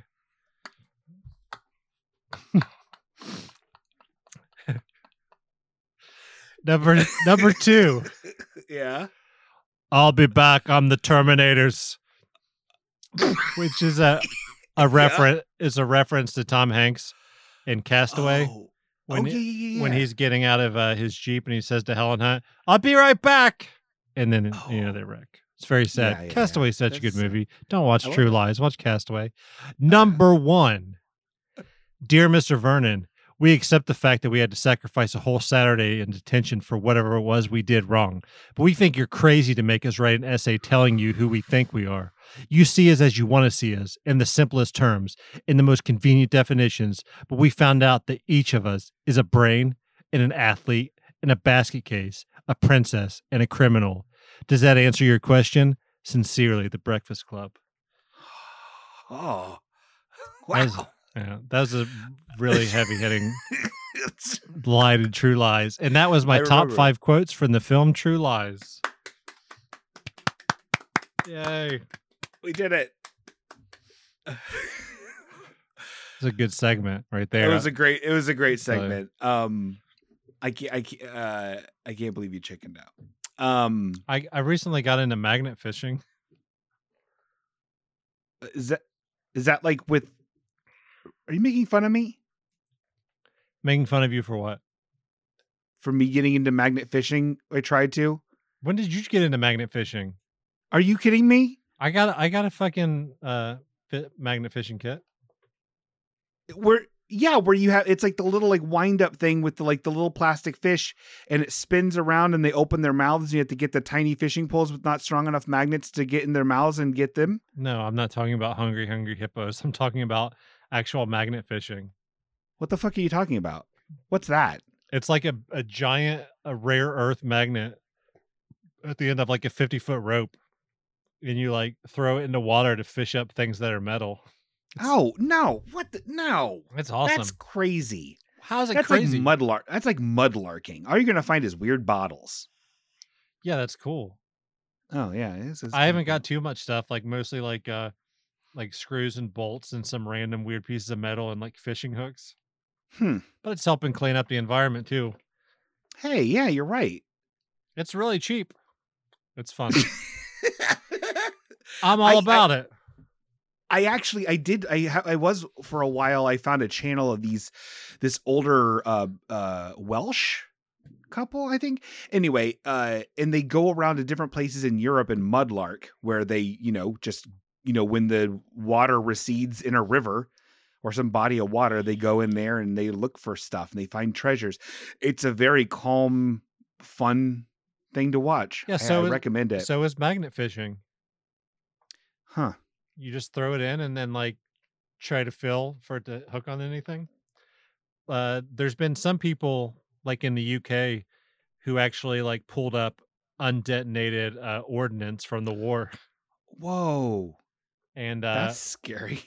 Yeah, people like pull up guns sometimes or like safes. Oh God. Those are like murder weapons and murder safes. Typically. There was this one I watched in Amsterdam. It was in Amsterdam and like they pulled up like 7 or 8 safes from the same spot of the river where it was clearly like someone who'd been breaking safes was just throwing them away. Whoa, cool. Wow. So you have to be pretty strong to pull this stuff up. Or you use a pulley. If you get something that's, you don't really use a pulley. But if you get something that's really heavy, yeah, especially if it's like sunk in the mud. And that then is the weirdest... a lot of people who magnet fish also bring like a grappling hook too, because sometimes it's easier to hook on things and pull out. Wow, that is bizarre. That's a really weird hobby. It's fun though, and it's cheap. I kind of want to do it. It's awesome. I saw one person on Reddit who caught a magnet. Like they got like a fishing magnet with their fishing magnet, which I feel like would probably be hard to pull apart because you get these like 400, 500 pound rare earth magnets and they can like shatter onto each other. They're so strong. What? How heavy is your magnet? I want to say mine was like 400 pound pull or something. Oh, how heavy is it? Yeah. They're pretty light, but those things are fucking powerful. Neodymium. By saying like the amount of like pounds per pull or whatever, it's like how much pressure you'd have to get to like rip it off for it to lose it pretty much. It's like it's pulling power. Got it. Oof. You could pinch your fingers real easy. Oh yeah, absolutely. Oof. Or like ruin your credit cards. Oh my God, yeah. By buying all the magnets. Yeah, and for it like erasing the memory. Yeah, I know. It was a joke. No, what actually happens with magnets near things like that, Sean, it can interfere with the memory. And I understand. And they're not that cheap. Your credit cards would be fine. Oh, cool. Do you want to go magnet fishing? A little, yeah. Tonight? No, I can't tonight. I have to work tomorrow. At midnight? All right, I'll be there. The first time I went out, I've gone to a few spots, but like it's hard to find good spots around here. Mm-hmm. But like I went to Caesar's Creek to like these docks, these like kind of floating docks, and it's like so much fucking cooler once it gets night. It gets like way creepier because like you never know what you could pull up. Like a dead body, like yeah, a magnetized dead body. Well, I mean, if it's wearing a watch. Oh my God, it's Wolverine. Yeah, I guess if they were wearing a metal outfit. Yeah, like an old knight. You could pull up a knight.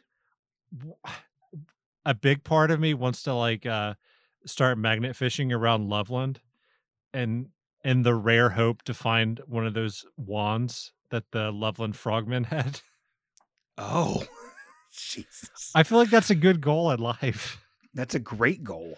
Especially because like when you're magnet fishing, people tend to ask you lots of weird questions because they don't really know what you're doing. Yeah. So I feel like they would understand more if I told them I was looking for frogman wands.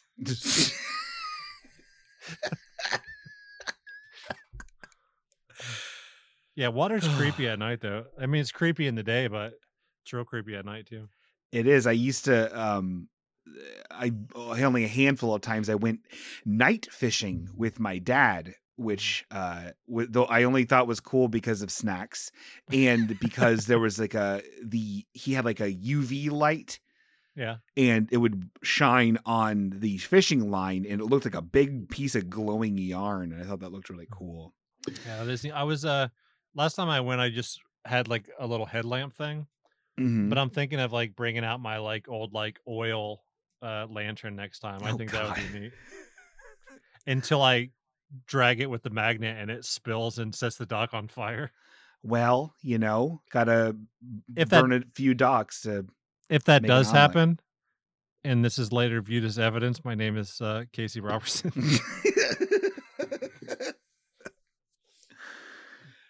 I'm gonna set Casey up just like in True Lies. Well, he deserves it. Except I have both arms. So you're really not going to do the tattoo thing? Will you go magnet fishing with me tonight? I can't do it tonight. Oh. Are you not remote working anymore? Are you actually going in again? I'm going in as needed, which super what the sucks. Fuck do they need you for? Who fucking knows? We got to get Sean in here. We need some strong guys. We're getting scared with just a couple of us here. It's true. No, it sucks. I don't like driving to places or going into buildings. I like being at home. Yeah. So. How is your work handling all that right now? Not as well as I wish they were. Like, well, that's good because you can be more relaxed. Yep, exactly. Dude, are you still buying into all this shit? The pandemic. These fucking deaths are just people. I have on good authority that these quote unquote deaths are just people who moved to live on a farm upstate. Yeah. So they're probably happier than you, sheeps, stupid idiots. Yeah, you know what? Yeah, that makes a lot of sense. That makes a lot of sense. Oh, that's so dumb. Okay, well, I'm gonna end it. Hold on. Oh my God. How weird would it be if your favorite song was "Oh Susanna"? I did actually mention to Julie yesterday, I think it would be really, really awesome, like genuinely cool if like Paul McCartney, right? Singer-songwriter Paul McCartney from the Beatles band. Yeah. Came out with like a whole album, but it was like public domain, like classics, like Old Susanna or Twinkle Twinkle Little Star or like Green Sleeves, stuff like that. Like, oh, when the saints come marching and like those songs. Why? I think that'd just be very funny. Hilarious. All right. Well, that's it, everybody. So we'll be back. How about this? How about we roll up the numbers? And I can still back out, and then I'll only be half a wuss. Okay. I'm just I probably don't want to do this no matter what the Pokemon is, but I'm kind of curious what it could be. I just like the possibilities. And then how about this? If this episode, our episode numbers have always been very low, but if this episode breaks 1,000 listens, just this episode, 100,000 listens, we'll get it. Okay, I'm going to share my screen with you, Danny, and you could do the same thing through Discord. If you want to be the one. So I'm rolling for you and you're rolling for me, okay? All I can see is I see you on random.org. Yep. Can you see me? Whoa, man. It's like you're on TV. Thanks, man. I've never seen something like this before. So cool. So it is cool. All right. So I've got it up. I'm going to roll between numbers 1 and 890 to see which Pokemon tattoo you're gonna. So I'm going to hit this. I'm rolling for you, Danny. All right. Okay. Can you see it? I'm going to click generate a number. Click it. Okay. That's no good if it's that fucking late. It is 579. So let's see. Oh, that's Pokemon actually a cool one. That's Rhinoculus or whatever, that like amoeba thing. Oh yeah, that thing is awesome. Oh, that's a cool Pokemon. He's like a weird, like tiny, weird alien baby inside like a gelatinous cell membrane that extends his arms. He's cool. Yeah, he's not bad. Wow. Okay, you want to share your screen now and see what tattoo I'm getting? Okay, let's see. I'll stop sharing my screen. Oh shit! I just hung up on Danny. I just hung up on you. Oh, why would you do that? I don't know, but now I'm seeing your screen. You can see it? Uh-huh. What does it say around my mouse? Sean sucks, lol. Okay. Are you ready? Mm-hmm. Oh man, you got an original one? Oh my god, Pokemon 99, which one is that? Kingler. Oh, really? Yeah. That's awesome. That's the guy who made Ash place 16th. That's cool. I like these picks. Yeah, yours is way better. Huh. Well, we did it, everybody. We're going to get these tattoos on our necks, and if we everyone's get going to love them. 100,000 listens. 100,000 listens. From start to finish. And I don't think it doesn't track that. But, okay. So now we're going to end this episode, and it's over. Let us know if you've seen a dog tour in your life. Yeah, I would love to know that. We should do a poll. We'll do a poll. Oh, I have also been I've been playing around with the, well, I can say that. Well, no, I'll say it. I've been playing around with the idea of, now Danny's just scrolling through murderers. That's cool. It's good. Is that Casey Anthony? What a babe. So I have been playing around with the idea. Remember how I always said I was going to do a comedy act? You know? No. Oh, you don't remember? Now all these comedians are doing their acts, on Zoom. I thought about doing a comedy act on Zoom. Ew. What is this? Okay, there's a picture of Sean Green. It's funny. So I've been playing around with that idea. I don't know if I'm going to do it, but I might do it. That'd be kind of funny. And then everyone could join. All 10 people that would want to watch that. Okay, so we're leaving. I'm leaving. Everybody, thank you so much. Okay, I'm going to play the Oscar Benzo right here. Which one are you in this picture? Okay, I don't even know what. So anyway, listen, everybody. 203, Sean Green from Halfway Okay in Dayton mass shooting. Jesus Christ. Okay, that was when I did that. Did they find out information? No. It's fine. Okay, anyway, listen, everybody. Oscar Benzo is playing. Look at this picture. Okay, I'm gonna go. Danny, this isn't track well on the show. I don't care. So everyone, thank you so much for. Oh, that's funny. Yeah, that's a funny. I remember that. Anyway, everyone, thank you so much. Look, there's Sean on the right. That looks like James Brewer. Yeah, it really does. Anyway, hi everyone. Thanks for tuning in. It's me, Sean Green. This has been Halfway Okay. Thank you so much for calling in and having a nice day. Okay, love you, bitch. Love you, bitch. Boys would be nothing without a polos. We sleep 8 hours and then all day we eat polos. Nothing like a polo to ease my mind. With polos by my side, I'll always shine. The blue and green ones are my favorite kind, but I'll eat the colored ones from time to time. Cause polos is life, polos is life, polos is life.